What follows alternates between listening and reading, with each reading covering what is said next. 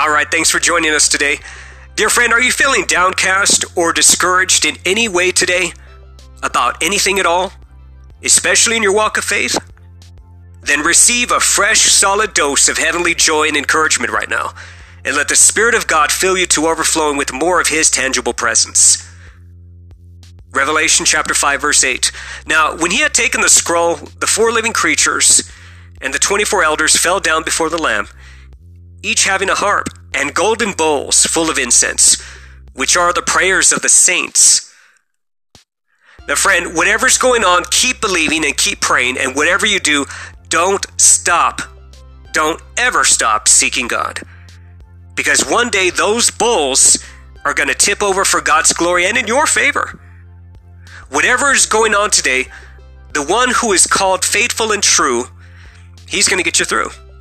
Now, 1 Thessalonians chapter 5, verse 24, faithful is He that calleth you, who also will do it. Now, let's not make our problems bigger than Jesus. Remember that heaven is His throne and the earth His footstool. Just like everything else down here, those problems are under His feet. Period. Now, keep in mind that these 3 things I'm about to mention, many of us may encounter often: failure, defeat, and discouragement.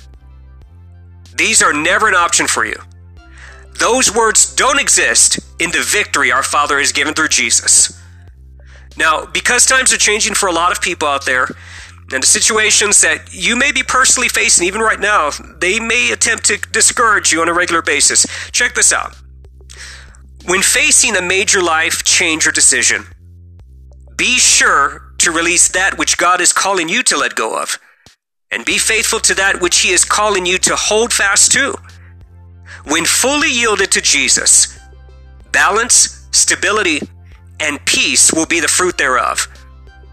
Now, contrary to what the world, the enemy, or even others may say, though it's not without its share of trials and adversities, it is very possible to have a normal, stable, and peaceful life with Christ at the center of it all, full and overflowing with joy from heaven.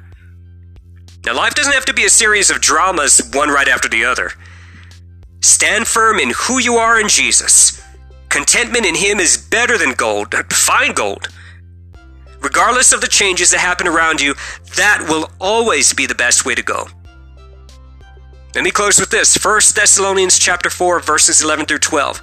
That you also aspire to lead a quiet life, to mind your own business, and to work with your own hands, as we commanded you, that you may walk properly toward those who are outside, and that you may lack nothing.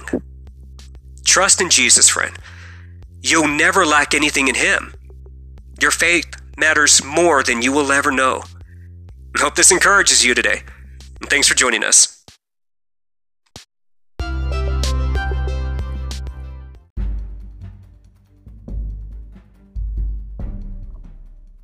We hope that you enjoyed this edition of the E3 Moment. Take a moment to visit us online at www.facebook.com/the E3 Moment. Once again, thanks for listening. And know that a supernatural encounter with God will encourage and equip you for life. May God richly bless you in the days to come.